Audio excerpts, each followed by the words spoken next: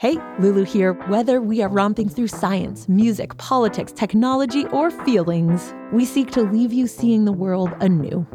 Radiolab adventures right on the edge of what we think we know, wherever you get podcasts.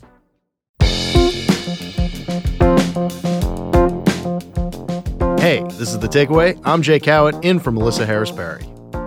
In the Thanksgiving play, 4 white protagonists sit down to create a politically correct and historically accurate Thanksgiving play for a local elementary school. What could go wrong, right? Well, the play explores the complicated and oftentimes failing relationship between allyship and performative wokeness. I'm Larissa Fasthorse, and I'm the playwright for the Thanksgiving play and a member of the Sicangu Lakota Nation. Larissa Fasthorse is one of the very first Indigenous women to have a play produced on Broadway. She joined The Takeaway to talk about her Broadway debut, navigating theater spaces as an Indigenous playwright, and the complex failures of, quote, well-meaning white people. Larissa, thank you so much for coming on. I'm thrilled to be here. Thanks, Jay. So first of all, the play is opening up today on Broadway. How are you feeling about it? I am really excited. I'm thrilled to have this play launching into the world, but it's always bittersweet for a playwright because the day after opening, I head off to my next show. So the exciting birth and launching of the play is also the last time I see it. So it's a little sad also. For those not familiar with the show, it revolves around 4 white characters who are trying their very hardest to put on a Thanksgiving play, a Thanksgiving story, trying their hardest to do it right by what they think are the interest of Indigenous people or Native people. They fail quite a bit throughout the play. I'm interested where you got the concept from. Yeah, I mean, honestly, it kind of was born out of my own failure. I had been writing plays for about 12 years with a lot of Indigenous characters in them, and I was not getting them produced more than once by the commissioning theater because people kept saying my plays were uncastable, and it was so frustrating. So for me to finally break through and get my plays produced wider, I had to resort to writing a play that had 4 white presenting folks, but still dealing with Indigenous issues. And, what's more obvious to deal with Indigenous issues than Thanksgiving, and something that I felt like we can all relate to and feel like we know something about. And my goal with this was to be able to still talk about Native issues and, honestly kind of blow up a holiday that we all love, unfortunately, but, allow people a different way to look at it and find new ways to celebrate it in a more accurate fashion. So, as you're saying, no Indigenous actors in this cast. You kind of make the audience kind of live in a Native point of view. I'm interested in how you as a playwright, as you're writing this, do that, like center Native American issues without having any Native American characters in the play. Yeah, I mean, it's obviously, partially, like I said, from the topic, but also I've told people, they think I'm exaggerating, but I really don't think I am, that 80% of the lines in the play are just taken from my life. They're taken from my experiences working with a lot of well-meaning white folks every day of my life in theater and just in the world. And it's, because it's something that's with me always. It's my core of my identity. It's just who I am as being a Native American woman here in this country. It's a political identity. It's a racial identity. It's a cultural identity. It's not something, it's my name, it's not something I can hide from. So it's always front and center. And the things that people say and the way that they erase those things or turn themselves in pretzels to try to, interpret what they think that means, being a Native person, and the ways that I'm endlessly, ignored or overlooked or misspoken about right in front of my face is kind of just perfect for theater. So I just captured it all, stuck a bunch of fun jokes and storytelling in between, and there we had a play. How much of the characters in the play, the well-meaning white people, do you think are kind of reflected by the audiences that will see the play on Broadway? A lot. It's interesting, though, because, Broadway is definitely a broader audience, and so there are people coming from around the world. It's a global audience. I meet people from different countries every night. There's people that come in that just, stopped at TKTS a block away and got some last minute tickets. And they have no idea what they're coming to. They're maybe not even regular theater goers. And so that's really exciting. That's a privilege to have that broad of an audience. But then I also have to think about, yikes, how is this going to land with them and what can I do? And so, I mean, the whole team, Rachel Chapkin, my director, all of our fantastic actors, our designers, and myself really thought about it specifically, this production as a Broadway production. And so there were changes made to everything, to the script, to the presentation, to the design. We did a lot of work in the room together to make sure that this is something that I could use to speak to a huge audience and have it touch them in different ways, no matter where they're coming from. Now, the play is very funny, but there's obviously an attempt to show some cringe moments from these well-meaning white people and kind of immerse your audience in that and not really let them out, even through the end of the play. Is that something that you were worried about at all for audiences that may not understand or not quite get the satire that you're trying to throw at them? Some folks have worried about that. I don't. Not everything's for everyone. That's okay. If you try to please everybody, you're gonna fail. It's just not possible. However, at the same time, I'm a pretty good comedy writer. I've got 6 comedy plays being produced this year. I can write a joke pretty fast and pretty well, and that hits with everyone. I have a lot of what I call unifying jokes that are for everybody. So I know that I can make the comedy work. We have comedy genius actors. So I know that works, and that'll always catch people and get them caught up again if they get lost in the satire at moments. But also, a lot of the satire, or the things that people call difficult or rough, they're just truth. That's literally all I'm doing is I took writings from actual pilgrims / separatists of the time, and I just told their story as they wrote it down themselves. And so it's not news to Native people. We know these stories, we lived them, and they've been passed down through our families from person to person. They're just truths. They're just things that actually happen. And it's interesting when sometimes folks are like, oh, will the Native people be okay with this? It's like, oh, this is not news. And if the white folks aren't okay with it, that's okay. It's time for them to learn their own truth that they wrote down themselves. Plainly, a lot of this is kind of about the performative sensitivity among a lot of these characters and stuff that you've seen in your life. So how do you define the word woke? You know what? Honestly, so I will say first off that I think there's a lot of pushback now against using the word woke as far as from all sides, right? And I would say, want to shout out to a lot of folks in Black culture. They're like, okay, this is our word in the first place. It's been appropriated by a lot of people in a lot of inappropriate ways. And so, I want to shout that out first off, that, it did come out of a specific American culture. For me, I think, I hope I'm not woke at all, just in the way that wokeness is like portrayed in this country by white folks is just kind of ruined it. And then also, from apparently, and again, I don't read a lot of these things, but what I've been told is it's used a lot against folks too, as a weapon. To mean negative things. So I'm not actually a fan of the word myself. I think it just means I really do think it means people are trying really hard to be kind and considerate and to be aware of their place in the world and how they perhaps are centering themselves. I think it's about people trying to look around at, their privilege. Where do they have privilege in each room and space they're in? And where can they help balance that out? And for those that don't have as much privilege, which changes in every moment, right? And so, there's rooms where I have no privilege and there's rooms where I have all the privilege, so I think it's, people trying to do that, but it's been, misappropriated and used in a lot of negative ways.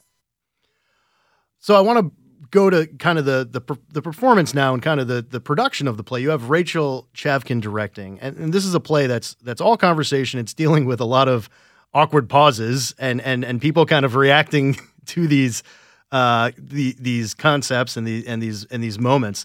So tell me about how you as a playwright and how you work with the director to kind of get that right and get these conversations feeling naturally cringy. Yeah. It's funny because there's a combo of things, right? So theater is a collaboration. Rachel and I have known each other for 10 years. I'm thrilled that I'm making my Broadway debut with her. She's making her Broadway straight play debut with me. And that's really fun that we get to do this together after knowing each other for so long and admiring each other's work. So, we work very collaboratively in the room. I mean, we're there side by side from the very first design meeting, from all the casting, every day in the room, through all the previews. I mean, we do it all together, side by side. We make all our decisions together. We, really we each have our own lanes, of course. I do the typing and she does the standing and talking and, all those things. But we really work hard to make sure that all the rooms that we're leading together are being led as a collaborative space. So that means that, everybody's contributing to what you're talking about, to that final product. The designers, have ideas about moments, about silence, about, oh, actually, this shouldn't be a silence. There's this weird little hum that you probably aren't even aware of consciously, that's happening through the theater at different points. The sound designer, Mikael Suleiman, has put in that are just making us feel a little unsettled on like a real visceral level that you don't even necessarily register.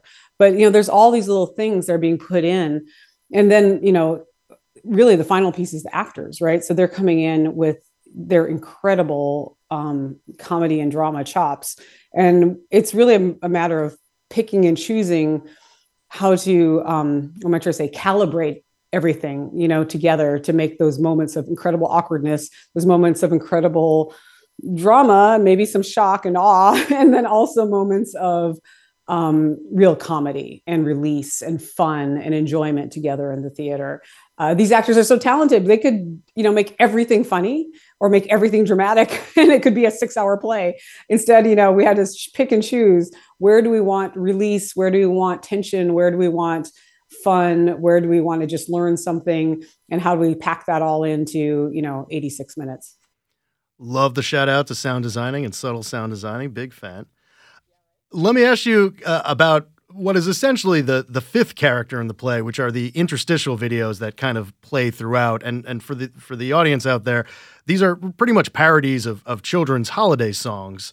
And these videos are absurd and kind of horrifying in a way. And you watch them and be like, oh, well, that is just kind of that's extreme satire. But there's a lot of reality in them, isn't there? This is stuff that you've heard before.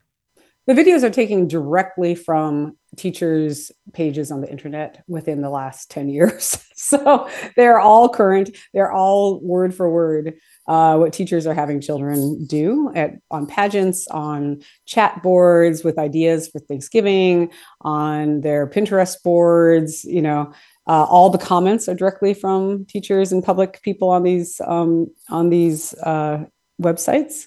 So I didn't write any of that. I did, condense it. For some reason, it was 10 days of Thanksgiving instead of 12, but I don't know. But we did 9 because I don't know why, that just seemed the right amount of relentlessness. So, and I did rearrange the song a bit for a dramatic build. I did, with the 4 Little Turkey song and the 10 Little Indian song, I put those 2 songs together. Both songs, though, being taught on websites for children as great songs to have your kids sing in the Thanksgiving season. And like I said, all the comments are directly from there, and the curriculums that I talk about are also from the internet.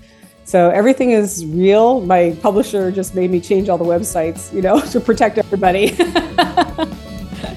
All right, Larissa, quick intermission right here. We're back talking more about the Thanksgiving play on The Takeaway right after this.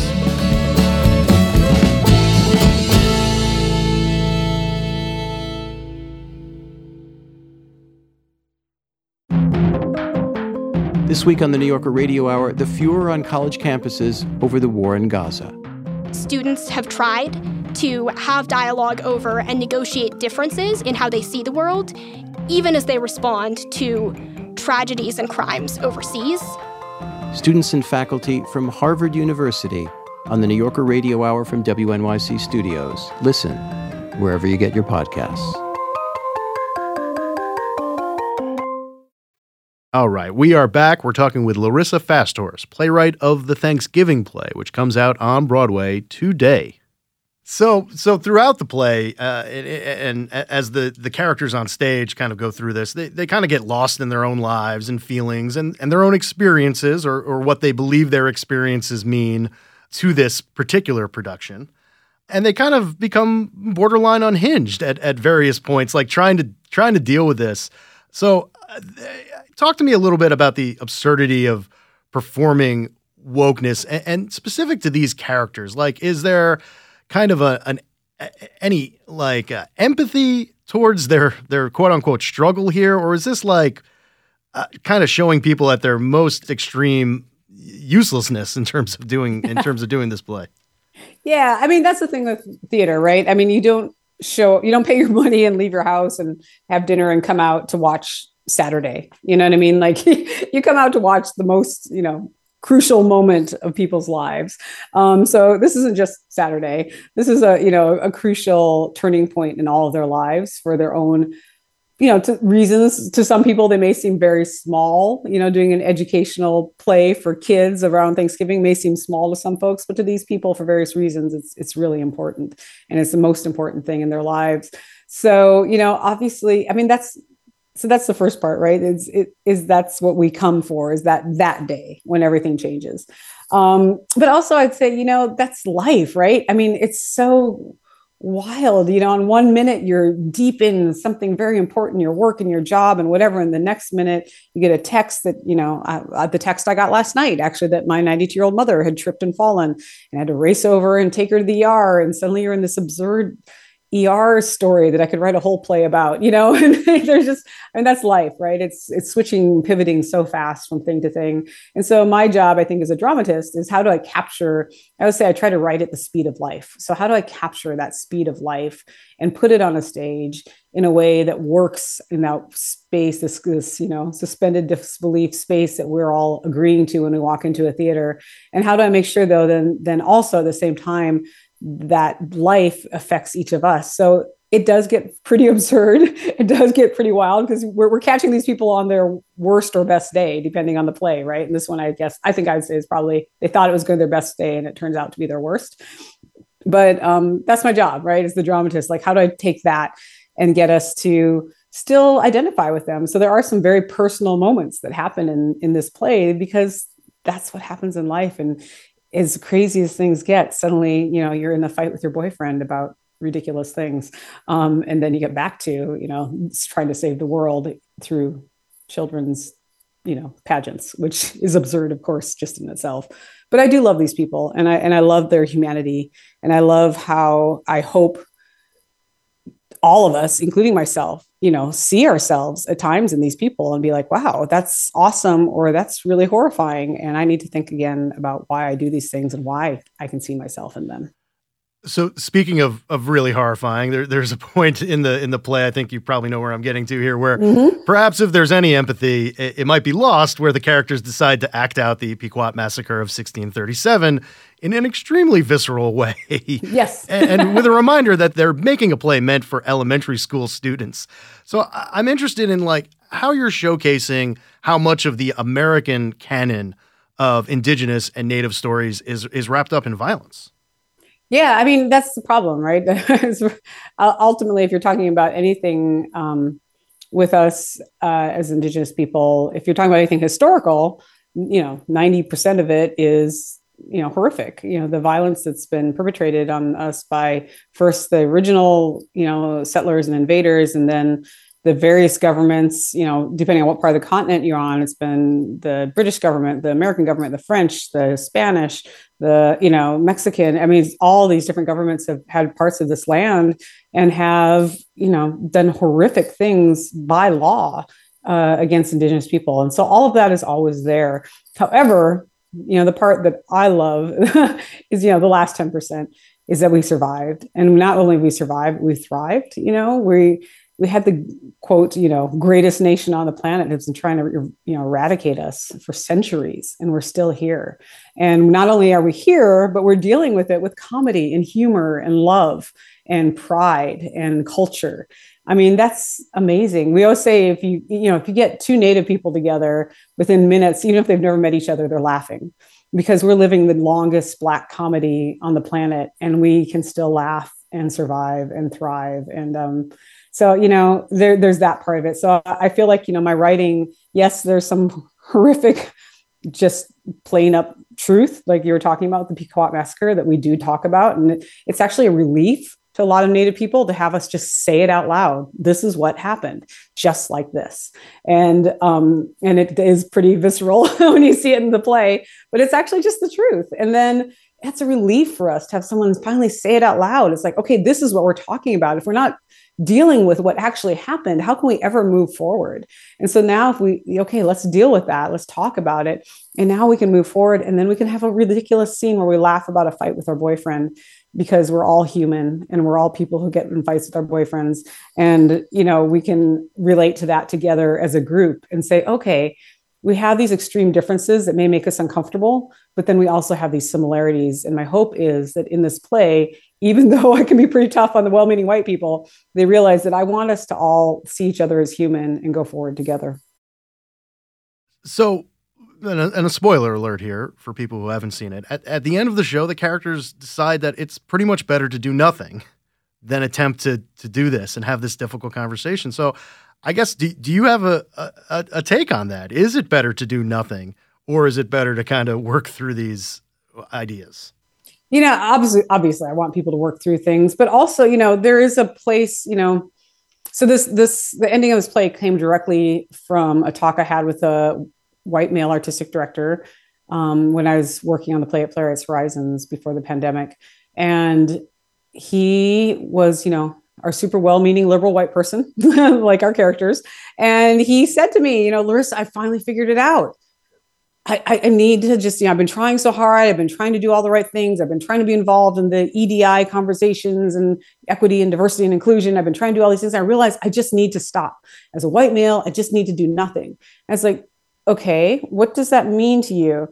It didn't mean giving up his 6-figure salary. It did not mean giving up his benefits. It did not mean giving up his gatekeeping of everything that happens in his theater. It just meant keeping all of that, the money, the power, and doing nothing. And I was like, wait, no, that's not how it works at all. But, I, of course, kept my mouth shut because I wanted him to keep talking because I needed to write the end of my play. So I was like, really? Tell me more. But, that's the kind of, there's doing nothing because you want to create room for others. And there's doing nothing because you're abdicating, but keeping all the power. And those are very different things. And I hope that, people think about which one is appropriate for them. Sure. On the subject of power, you are now on the front lines in terms of Indigenous theater folks to have a play produced on Broadway. What does that mean to you? That moment, that power, that responsibility, that honor? Yeah, you said it perfectly. It is all of those things at every moment. It's hard. It's constantly conflicting, right? So, Lynn Riggs, the great Lynn Riggs, had many plays on Broadway, but it was in the beginning of the last century, right? So we're in the beginning of the next century before we've had another Native American playwright on Broadway that we know of.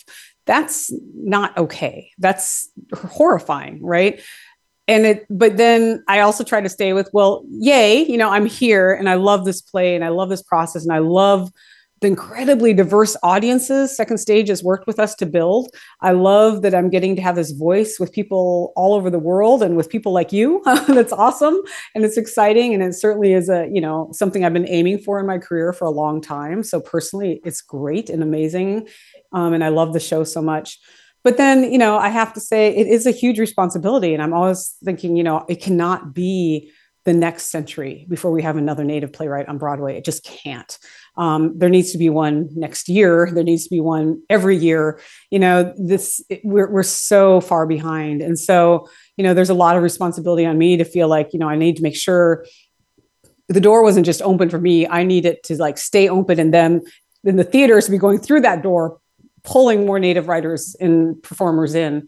And so I'm really, constantly working on that, working with a lot of folks behind the scenes to make sure we're getting to Native audiences. We're bringing tons of Native youth from all over the country. I mean, I've gotten some incredible donors giving a lot of their personal money to bring Native youth that I've worked with in theater camps or the Native theater programs around the country to this play in New York. And it costs a lot of money to bring a bunch of kids to New York. Sure. And they're doing it and they're bringing them in, and that's exciting. So I'm like, great, this will be our next generation that assumes there's supposed to be Native people on Broadway because that's what they grew up with, and I'm working, I'm always, with all these amazing Native artists, but then at the same time, there's this fascinating, I'm excited for me and this work and the fact that I have 5 more plays this year that now all have Native casts. That's incredible. And that's something I couldn't do before this play. But then like I had a good friend of mine, Kenny Ramos, he's an Indigenous actor that came all the way from California, spent 18 hours here to see my play, spent the night on my couch.